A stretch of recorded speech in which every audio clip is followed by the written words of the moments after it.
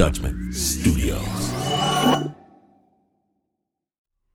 The Michelle Obama Podcast is out now on Spotify. This series brings listeners inside the former First Lady's most candid and personal conversations, showing us what's possible when we allow ourselves to be vulnerable, to open up and focus on what matters most. Joining the former First Lady is an array of special guests, including Marion and Craig Robinson, Conan O'Brien, Valerie Jarrett, Michelle Norris, and Dr. Sharon Malone. Episodes focus on relationships that shape us, from siblings and close friends to partners, parents, and mentors, to our relationship with ourselves and our health. Listen free at spotify.com/Michelle Obama. Get ready, Milwaukee, because Snap Judgment Live is coming to the beautiful Pabst Theater April 21st. Laugh, cry, laugh some more. The world's top storytellers, backed by the beat of Bell's Atlas. Get tickets while you still can at snapjudgment.org.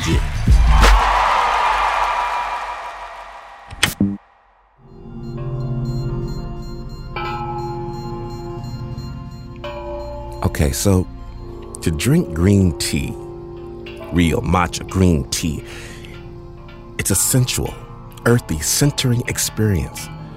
Traditionally, you take the powdered tea essence, you place it in a ceramic tea cup, you gently pour in the steaming water, and you stir it just so with a bamboo whisk. The process itself is a meditation. But this morning, I'm late, so I'm stirring clumps of green mash with a fork in a plastic Harry Potter cup, screaming for the kids and the dogs to please get in the car. And for a moment, passing by a mirror, I know I am wrong. I've disrespected this time, this tea, this place, my teacher, the one that passed this ritual on to me as sacred. She'd be appalled. She knew, she understood. Do this one thing correctly, properly. Do this and watch everything else fall into place. And so now, on Snap Judgment, I'm going to be a better person.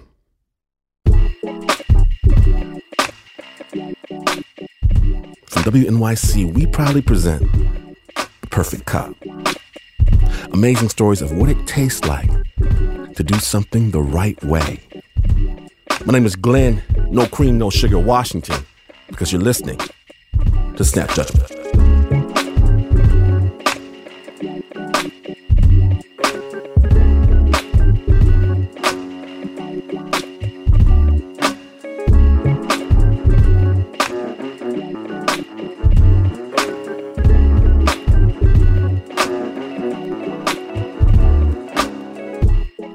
Now then, we're going to begin our Perfect Cup episode with the story of an obscure beverage that certain misguided individuals drink routinely in place of tea. It's called coffee. And today we're partnering with the acclaimed author Dave Eggers to bring you the story of coffee and adventure set in the highlands of... Well, you know what? We're going to let producer Joe Rosenberg break it down. Snap Judgment.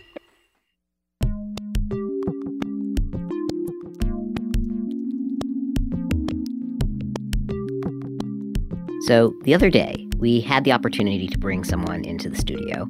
So can you hear me or only can hear or? Yeah. Perfect. Okay, we're all set. His name is Mokhtar Akhanshali. Am I even saying your name right? Because I've just been calling you Mokhtar. Mokhtar. Yeah. And I'm going for the full. It's easy. It's just it's Mokhtar. Mokhtar is Yemeni American. He grew up right here in the Bay Area. But he says that when he was a kid, the center of his family's world was still back in Yemen, because that's where his grandfather, Hamoud, the family patriarch, still lived. And his grandfather, every time Mokhtar saw him, he loved to tell Mokhtar his own life story, his autobiography. Every time he says it with the same amount of enthusiasm and just in heart. The story begins in Yemen, in the western province of Ib, where Mokhtar's great-grandfather was sent to prison over a land dispute. So my great-grandfather died in prison. And before he died, he asked for one of his children to come, and that was Hamoud, my grandfather. Only Hamoud wasn't the eldest son, just the favorite. And in a fit of jealousy, his older brothers denied him his share of the family lands. So Hamoud decided to leave home. But before he left, he asked his brothers for a favor. He wanted them to help him buy a donkey, and they refused. One of my grandfather's brothers told him that the donkey was worth more than him. So my grandfather walked by foot from our village in Yemen all the way to Saudi Arabia, to Mecca. Hamoud was only 13 years old, just a kid, but he managed to get a job selling well water on the side of the road to pilgrims. And he started sending money back to his widowed mother. And in the messages, in the letters, he always ended with, "This is from the boy worth less than the donkey." Hamoud ended up immigrating to the U.S., where he founded a series of successful convenience stores. Eventually, he was able to retire and return to Yemen a wealthy man. And he began this venture of building this giant, I want to call fortress, castle on this hill.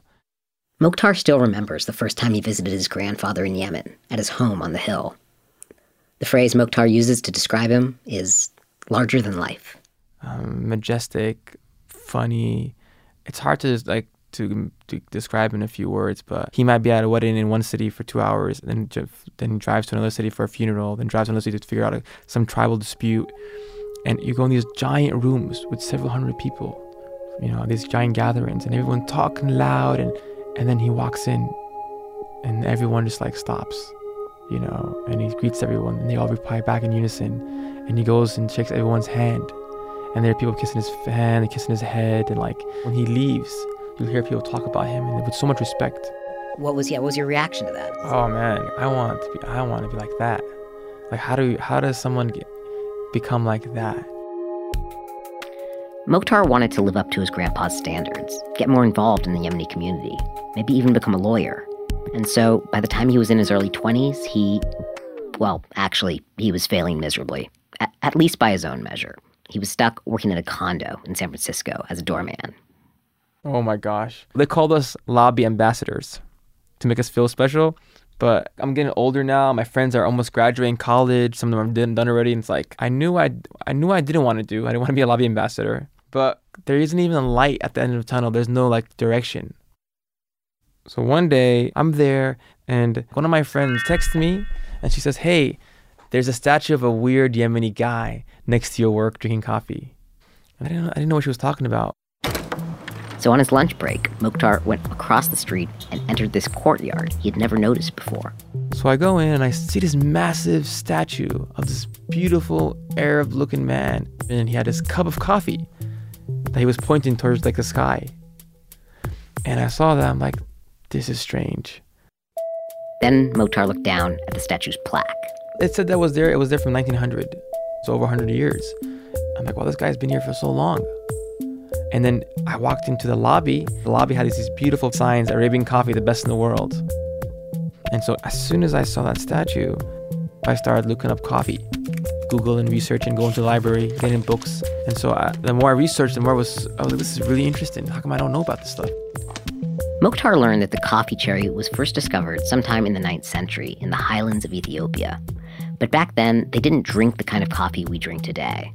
Instead, they would simply use the seeds of the cherry, the beans, to make tea. The first country to brew coffee, real coffee, was Yemen.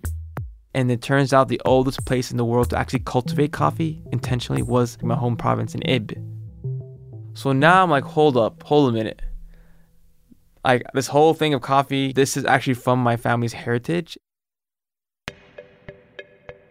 The very first book to describe modern coffee was written by a 15th century Yemeni monk named the Monk of Mokha. Like a kind of Middle Eastern Johnny Appleseed, the monk and his disciples spread the practice of brewing coffee all over the Middle East. And for 200 years, merchants from the farthest corners of the globe came to the port of Mokha in Yemen to buy and drink the best coffee in the world. But over the centuries, Yemen had lost its pride of place, supplanted by Guatemala, Ethiopia, and all the other modern beloved coffee capitals. Now, instead of making specialty coffee, Yemen's beans were simply all mixed together and sold in bulk for dirt cheap prices. And Yemen's role in the birth of coffee was all but forgotten. If only, Mokhtar thought, someone could go to Yemen and find the best of the forgotten coffee farmers and somehow get their beans into stores, Yemen and its coffee could be restored to greatness. So within 48 hours of seeing the statue, I remember telling my friends I was going to bring back the ancient art of Yemeni coffee. There was just one small problem. Did you, at that point in your life, drink coffee? No. Had you ever owned your own business, done any kind of import? No idea. And it's safe to say you hadn't been to like a coffee farm. I mean, I can't say that I knew what coffee trees look like. And so Mokhtar embarked on what is perhaps the most ancient and honorable of all business practices: faking it till you make it. He started by going to coffee tastings. I remember the first one I walked into. It's really elaborate and it's very serious. And so this girl looked at me and she's like, "Yeah, I taste pink starburst." I'm like, "What?" This other guy was like, "I have a hint of baby carrots here." And then the one that really lost me, he looked me like straight in my eye and looked at me and said, "I taste this coffee. It's too passive aggressive for me." And I'm like, he looked at me. I said, "Yeah, definitely. I totally see that." I just lied out my teeth, trying to stay, in that space. But of course, what Mokhtar really wanted to do was find a way to visit the coffee farms in Yemen and taste that coffee. And here's where he got really lucky, because he managed to strike up a friendship with a local expert who worked for the Coffee Quality Institute named Willem Boot. And he told me he was going to Yemen to do work there with USAID, and I can just, tag along. And I'm like, this is perfect. And I'm sure he knew I didn't know half the things I was saying. And he looked at me and said, "Okay, if you're serious, first you got to take the coffee Q course." He's like, "To become a Q grader." I'm like, "Okay, yeah, I'll do that." No idea what that was. He said, "You have to go to the SCAA conference." Sure, yeah, I'll do that. Again, no idea. And then you're going to go to Yemen with me. I'm like, "Great, I'm sold." The plan was to tour some of Yemen's most remote coffee farms, observe and consult on local farming practices, and get the farmers to provide samples of their coffee cherries. Then Willem would take those samples back to the US for testing to see if any of them just might qualify as specialty coffee. And so, a few months later, Mokhtar joined Willem and another coffee expert named Camillo on a plane bound for Yemen. But the day we got to Yemen, the head of USAID told Camillo and Willem they had to leave on the next flight out. This was a tricky time for Yemen. It was the wake of the Arab Spring, and the Houthis, a northern rebel group, had been agitating for more autonomy. So it probably wasn't the best idea for Westerners to go touring around the highlands. Mokhtar could stay, since he was Yemeni, but the coffee trip was officially over. After all, Mokhtar didn't really know enough to be able to talk to the farmers, much less convince them to hand over samples. I was like, okay, the gig is up. I obviously don't know anything about coffee or farming or exporting or importing or anything. And so I was going to book my flight to leave. And then I just thought to myself, and I thought, you know what, let me just try to finish this month. And this is where Mokhtar's faking it till you make it strategy gets a little morally gray. So I didn't lie. So I didn't say I was part of the Coffee Quality Institute. I just said that I worked with the Coffee Quality Institute. I work with experts like Willem Boot, because in Yemen, when you're an outsider, they assume that you know everything.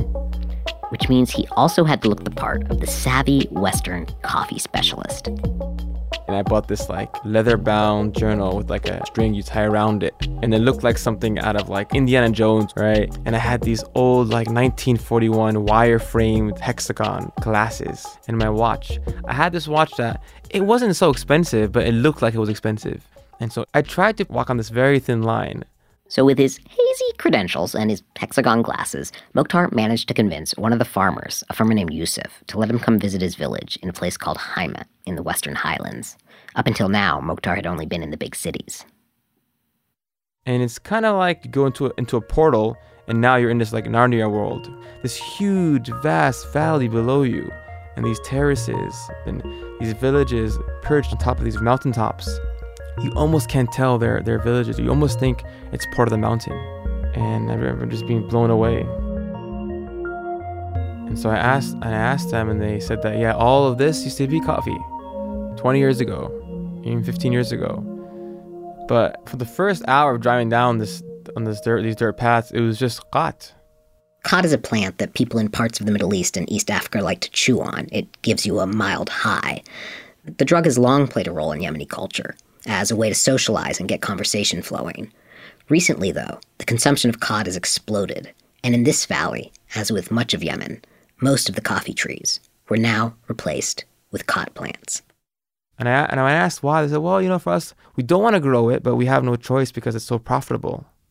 And I said, well, what if somebody can give you guys more money for coffee? And they said, oh, of course we would switch. And every time we take a coffee plant out, we feel sad because that's something our ancestors, placed on this land. And if it wasn't for the mouths I have to feed, I wouldn't think about taking that out. And then we finally get to this village, and it's one last part of the mountain range. And they told me, see, this is the last place for coffee. And when Mokhtar stepped out of the car into the village, the villagers were incredibly welcoming. They were eager to find out if their coffee was somehow special. Not just special, but valuable.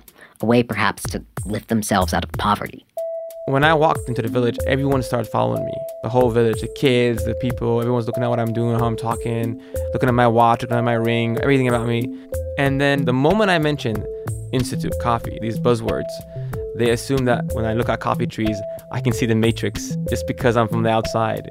So I walk down to a tree and I start touching the leaves and looking at the leaves. I might have even smelled it, I don't know. Just to pretend I know what I'm doing. And so one of the Yusuf comes up to me. He's like, "Hey Mokhtar, I'm sorry, I don't want to bother you, but the coffee trees are actually over there." And he points somewhere else. He tells Mokhtar that what he's smelling, it's an olive tree. And I don't know where it came and saved me. I looked at him and I said, "Yusuf, I know these aren't coffee trees, but they're in close proximity to coffee trees and they affect its health." Mokhtar would look this up later, and it turns out it's true, but he didn't know that then. And at that point, I told myself I need to be quiet, and just try to learn as much as I can from anyone around me. But he was in for a surprise, because even when he decided that he would listen rather than talk, it turned out that the villagers didn't know that much either. They knew how to grow the trees. They were good at that. But the coffee part, not so much. So I'm like, okay, great. I'm in this coffee village. They're going to give me some amazing coffee. So they bring out this thing that looked like it was murky brown. And so I'm drinking it, full of sugar, and I realized it wasn't really coffee. It was the cascara, the husk. In other words, it was just tea. They didn't actually brew anything. This village, where some of the very first coffee trees in the world had been cultivated, no longer knew what coffee actually was. They didn't know how their own coffee tasted. And so they all looked at me, "What do you think of this coffee?" And I just couldn't tell them. And then when they showed Mokhtar how they harvested their cherries, he could tell right away, even with his limited knowledge, that they were doing almost everything wrong. For example, for the coffee to taste any good, you're supposed to wait to pick the cherry until it's very ripe and red. So I noticed that they were picking it, they would strip pick it, so they weren't waiting for the red cherries. And so you might have a coffee that was picked by an amazing farmer, but it's no longer a special coffee. This was especially bad for Mokhtar. It meant it was going to be much harder for him to find samples that were actually ready for testing. So I'm going around, and every single person who has coffee cherries, they're all green, yellow, mixed. But there was an old man sitting under a coffee tree so peacefully. He had on this nice Yemeni hat. He just seemed really happy there. And then I saw his cherries. And they were all a beautiful, deep red. And so I asked them, "Who's that?" And they said, "That's Malik." Yusuf explained that he was one of their most experienced farmers, a man who truly loved his work. Meanwhile, Malik just sat there, saying nothing, letting his cherries do all the talking. And so I went up to him, and he just kind of looked at me, kind of smiled, and he shook my hand. And so I told Yusuf, I said, "Hey, before I leave, I want the samples that I get. I want one of the samples to be his cherries, and if you could keep it separate." But he almost seemed doubtful about me. Was anyone else doubting you? I mean, for them, they just wanted, they kept asking me, can you buy our coffee? And Yusuf, particularly, right before I left the village, said, please, like, let us know if you know anyone interested in our coffees. We are ready to work. We are ready to change. And it's not even out of eagerness, they're out of survival. Yeah, but doesn't that put you in, like, a moral quandary at this point? Because, you know, the fake it till you make it thing, that's all well and good when it's just your ass that's on the line. But now it's like, even if you aren't committed to buying their coffee, it's almost like you're kind of dangling out this vision of the future that you don't know that you can deliver on because you're not the person they think you are. So, I mean, like, what are you thinking as you're driving away from the village? Oh, that's definitely a heavy question, Joe. Yeah, here I am telling them what their future can become like if they did these things and changed this way of doing that. But I had never done this before. I was terrified the idea of just like, one day everyone's going to find out that I don't know anything yet. And even before I left Yemen, my grandfather said, don't make promises you can't keep. Because his biggest thing, my grandfather, is you can be the richest person in the world. Your biggest asset is your word. That is your honor. You can't break it. And I've promised these people. They've invited me to their homes. They've fed me. You know, and they we're friends now. You know, where am I going to go? How can I turn my back against them now? I've already gave them so much hope. And I think a part of me was like really like inside, probably angry at myself for doing that. Yeah, it's a difficult question to answer. I'm having a hard time answering it. Mokhtar ended up taking 32 samples from a variety of villages back to the U.S. to be brewed and taste tested by Willem. If they did well, that meant the farmers could grow specialty coffee. But if they didn't, then they were stuck where they were before, selling more and more cot and ripping out their coffee trees until there were none left. Well, it's interesting. Like when I saw like coffees on the table and the cups, you know, it was the first time I was like, I knew these coffees. They were from these trees that they picked, and I went to each village. Like I would see a coffee, and I was like, I know these people. This tasting, this was the Q grading that Willem had been talking about earlier. The idea was that Willem, the Q grader, along with 2 others, would taste all 32 of these coffees without knowing which was which. Then he would make notes and rank each one between 0 and 100. In order to rank as specialty coffee, in other words, better than your average Starbucks or Peet's, a coffee would have to score higher than 80. Over 85 would be really good. But the goal now was just to get to 80 points. Then Willem goes around and he begins to taste all the coffees. It's about 45 minutes to go through this process before he even begins speaking. He slurps, starts to write down things. The next one. And I can't even see his reaction. He has an incredible poker face. And so at the end, he's going through each coffee with me, and it's really bad. I mean, he's like, this is too woody. This has a baggy taste. This has a cigarette defect. This is phenolic. This tastes like rubber. This is old. I'm like, oh my God.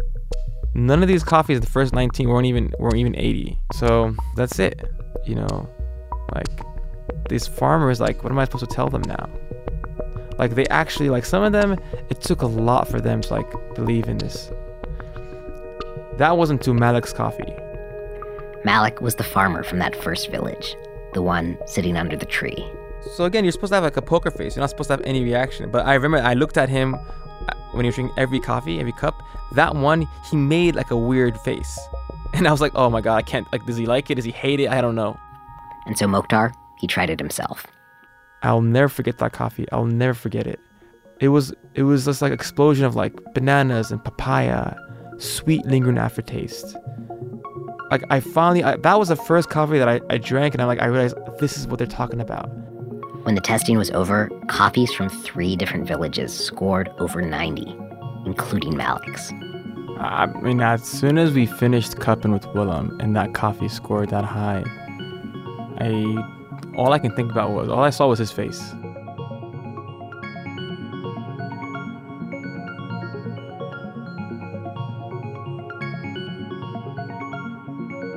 Now, when Snap continues, Mokhtar returns to Yemen and discovers that all of that you just heard All of that was the easy part. The Perfect Cup episode? Stay tuned.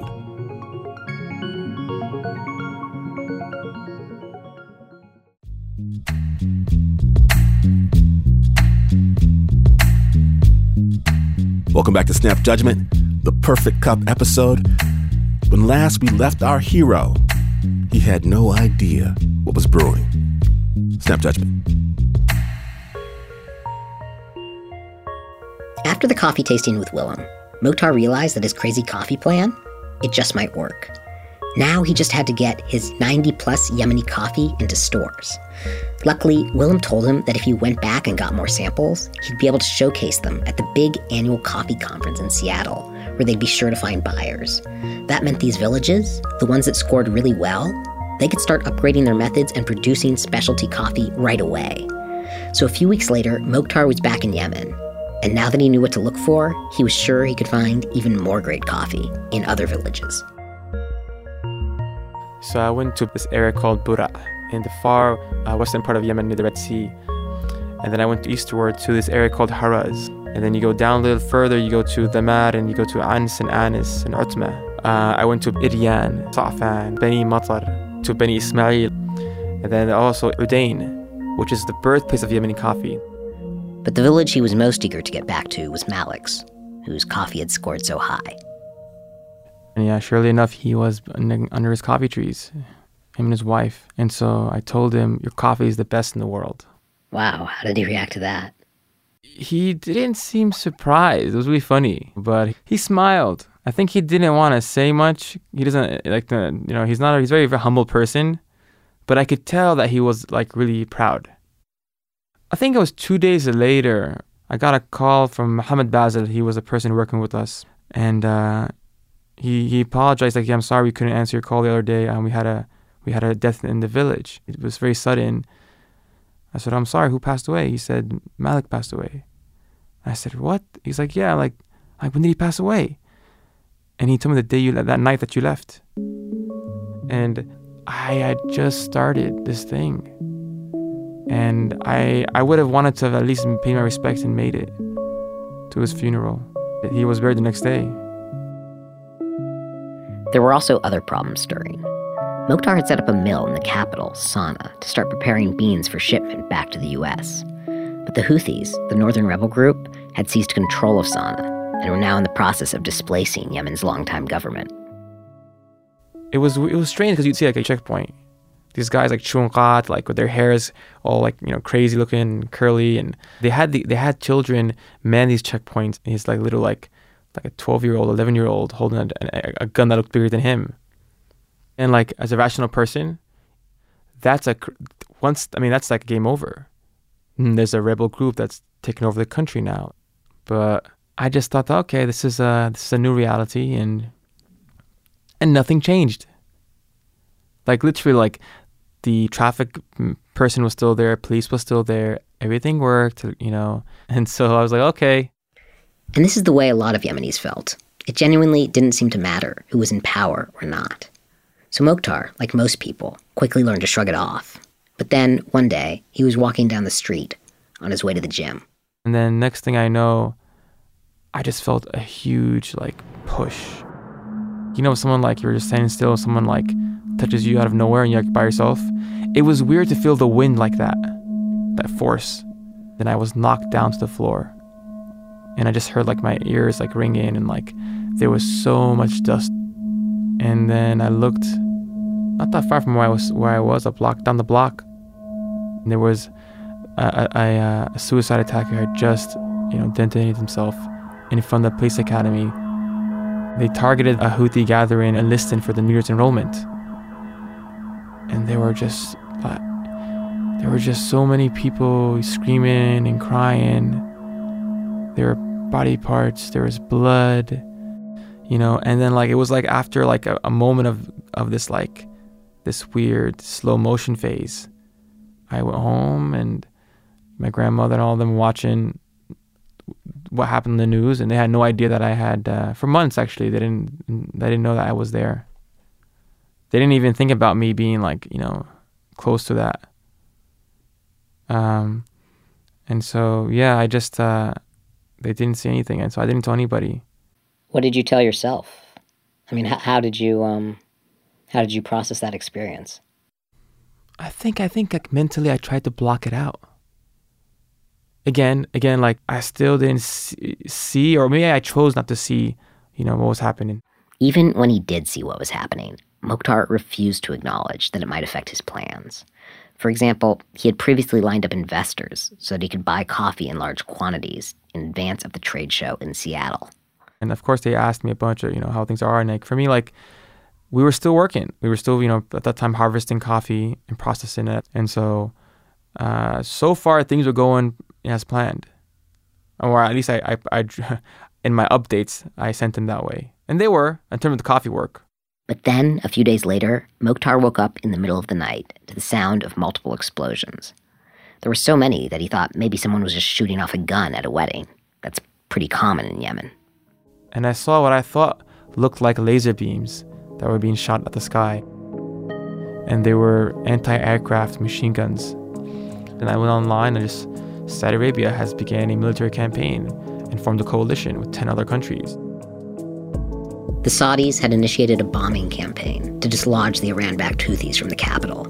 So this wasn't some close call that Mokhtar could shrug off anymore. It was now an all-out proxy war between the two most powerful countries in the Middle East. And Mokhtar was literally in the middle of the war zone. And the explosions weren't getting further away. They were getting closer. There was a weapons depot that was targeted multiple times just across the street. Like the mill, the gate was bent inwards from the blast. And it was just sad. It was hard because you keep hearing these explosions, you feel them. They're really loud. And then daybreak came in, and there's the Fajr, the prayer of dawn. And so all the minarets started making the call to prayer. And so I thought, I should go to the mosque. There are people there, and I just I need to go to the mosque. I need to go there and pray. And then the imam led the prayer. Normally it's like a 5-10 minute prayer, but there was a moment where he began making supplication to God, and it went on for over an hour. And you have your hands in the sky, and there was a point where he asks God to forgive us for our sins and to accept us, to accept our shortcomings. And at the same time, you can still hear and feel their airstrikes. You can hear the anti-machine guns. That's how they sound. And then you hear shh. And at that point, we all felt that we were going to die, and we knew it, and we had that certainty. And so whatever happened didn't matter anymore. After he left the mosque, Mokhtar learned that all the international airports and seaports had been bombed. There was now no way out of the country, and the bombing was expected to continue. His family urged him to go to his grandfather's home in Ib, where it was safer, and just lay low. But these farmers, I promised them something. I looked them in their eyes. And I promised them that I would take their coffees to these countries, and I would do this for them. That's not worth money. And so in my mind, my goal was to attend this conference the following week. That was still in my eye, a possibility. So I need to get out as soon as possible. I guess what I don't understand is what makes you think that even makes sense? Because, if the country has descended into a civil war and there's an ongoing Saudi bombing campaign, even if you can get the samples to the conference, why do you think that there's going to be a way to ship coffee in bulk to buyers at all? What are you even doing that's worth this kind of risk? That is the question, right?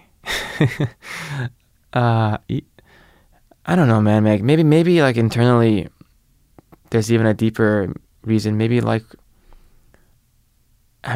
was my mission, and if I took that away, that mission to do this project, to go to this conference, I don't know if I had anything else to do. And it was better for me to hold on to something instead of letting go of that. And after that prayer, I felt like I had died already. And in Islam, we have this concept called tawakkul, which means that you leave it up to God.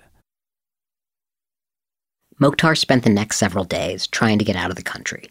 First, he went to the coalition-held port of Aden, which was a 9-hour drive away through the war's front lines. To get there, he had to talk his way through Houthi checkpoints, then coalition checkpoints, all while taking detours around cities still being bombed by the Saudis.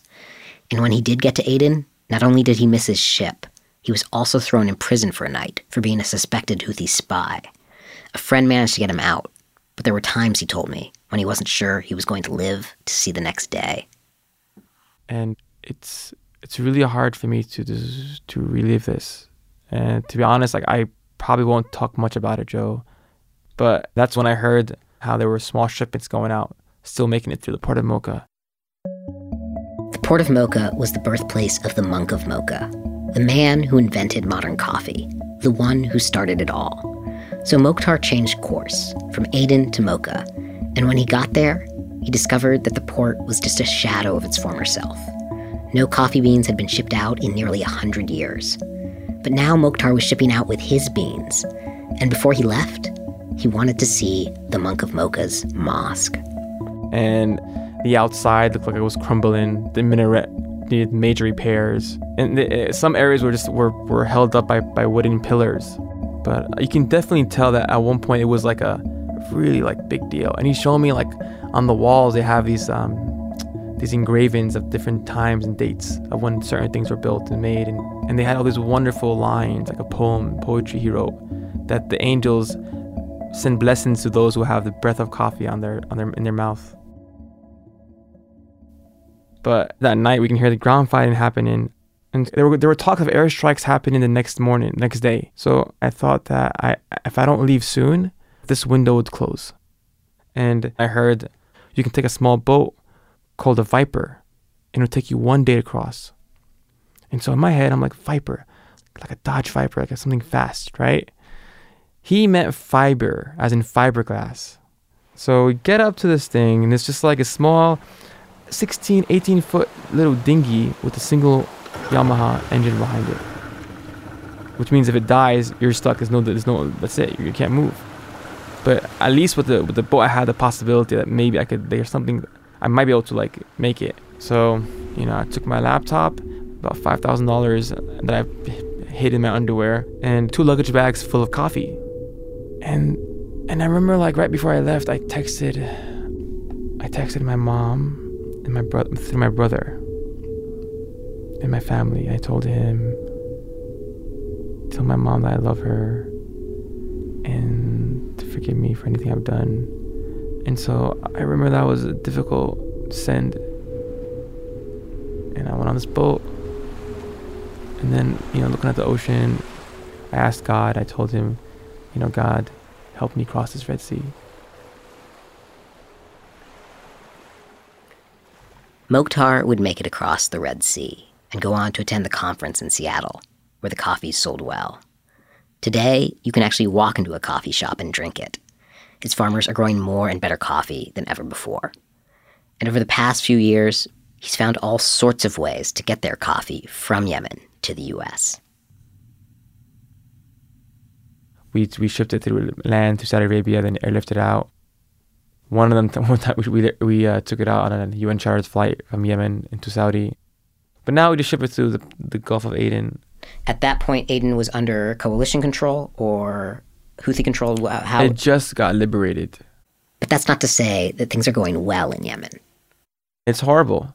18 million people are food insecure. That's 70% of the population. Yeah. Cholera has taken its millionth victim, and there are over 2 million people who are now refugees. And so it's the worst humanitarian crisis in the world.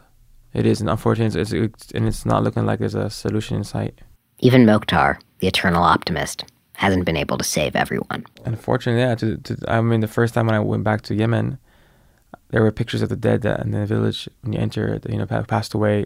There was one kid who was a really nice kid. He wanted to become a Q grader. He was 13 or 14 years old. And that was hard for me to see that picture. What happened there? Can you tell me a little bit more about that? Supposedly, the Houthis were giving away free rifles in a city called Nehm. But he wanted to take the rifle and then he can sell it. That was his idea, I guess. But as he went to go pick it up, that site was hit by an airstrike, and he died. I have family members who've been killed, who've been injured, and I have family members now who are stuck in cities across the world, in Djibouti, in Cairo, Malaysia, who can't come to the U.S. And the rest of them, like my grandfather even, they're all here now. They're all like, that house, that beautiful giant house, is empty now. So he's been here since 2015. Where here? In Modesto, California. Right there off the Highway 5, in the middle of nowhere. What's he doing? What's he doing in Modesto? Not really much, and that's one of the problems. Like in Yemen, he has a huge role to play. You know, especially for someone like him who built this house. It was a life he built for himself there. But on Eid, which is our holiday for Muslims, I go to visit my grandfather in Modesto, and he's sitting there on his porch with his head on his cane, and just he sees me coming in, and he like looks up and smiles, and I go up to him, I kiss him in his forehead and his hands, and I told him Happy Eid, you know, and then I gave him, it's custom to give people gifts, so I gave him this envelope full of bills, like a wad of cash, and he's like, he's like, where's this from? I said, and this was not something I had pre-planned or anything. It just, at that moment, I just said, this is from the boy worth less than a donkey.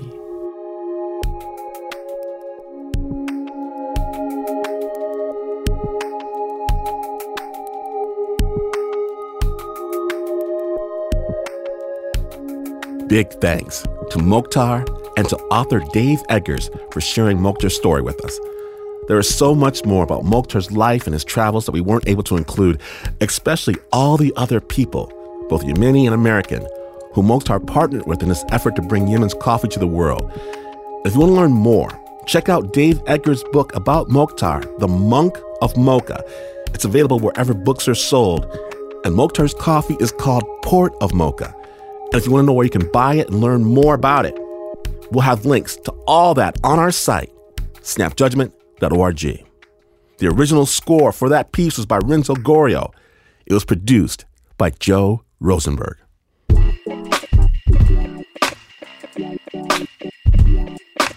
Now, you've just finished a delicious cup of Snap storytelling, but let me assure you, I've got a hot pot of Snap waiting for your listening pleasure. Subscribe to the amazing storytelling podcast. Don't miss a moment. Snapjudgment.org. Hit us on the Facebook, the Twitter, the Instagram, ma'am. And we've got big news. Put on your cowboy hats because Snap Judgment Live is coming to Nashville. We're going to rock St. Louis, Kalamazoo, other cities being added to the tour. See the world's top storytellers backed by the beats of Bell's Atlas. It's going to change your life. Tickets at snapjudgment.org. Snap was produced by the team that drinks every last drop. Splash some cold water on the Uber producer, Mr. Mark Ristich. Pat Mesiti-Miller likes cream. Anna Sussman takes sugar. Joe Rosenberg likes his black, if you know what I'm saying. Renzo Half and Half Gorio. Adiza Soy Milk Egan. Liz Yak Milk Mac. The Whiskey Leon Morimoto. Teo Water Please Ducat. Eliza Half Calf Double Decap Smith. Shayna Hot Chocolate Chili. And Jasmine Aguilera prefers a nice 96, 97 Bordeaux first thing in the morning. And even though this is not the news, no way is this the news. In fact, you can find 3 coffee beans, trade them away to some sucker for a cow, only to wake up hearing someone shouting fee, fi, fo, fum, and you would still not be as far away from the news as this is. But this is WNYC.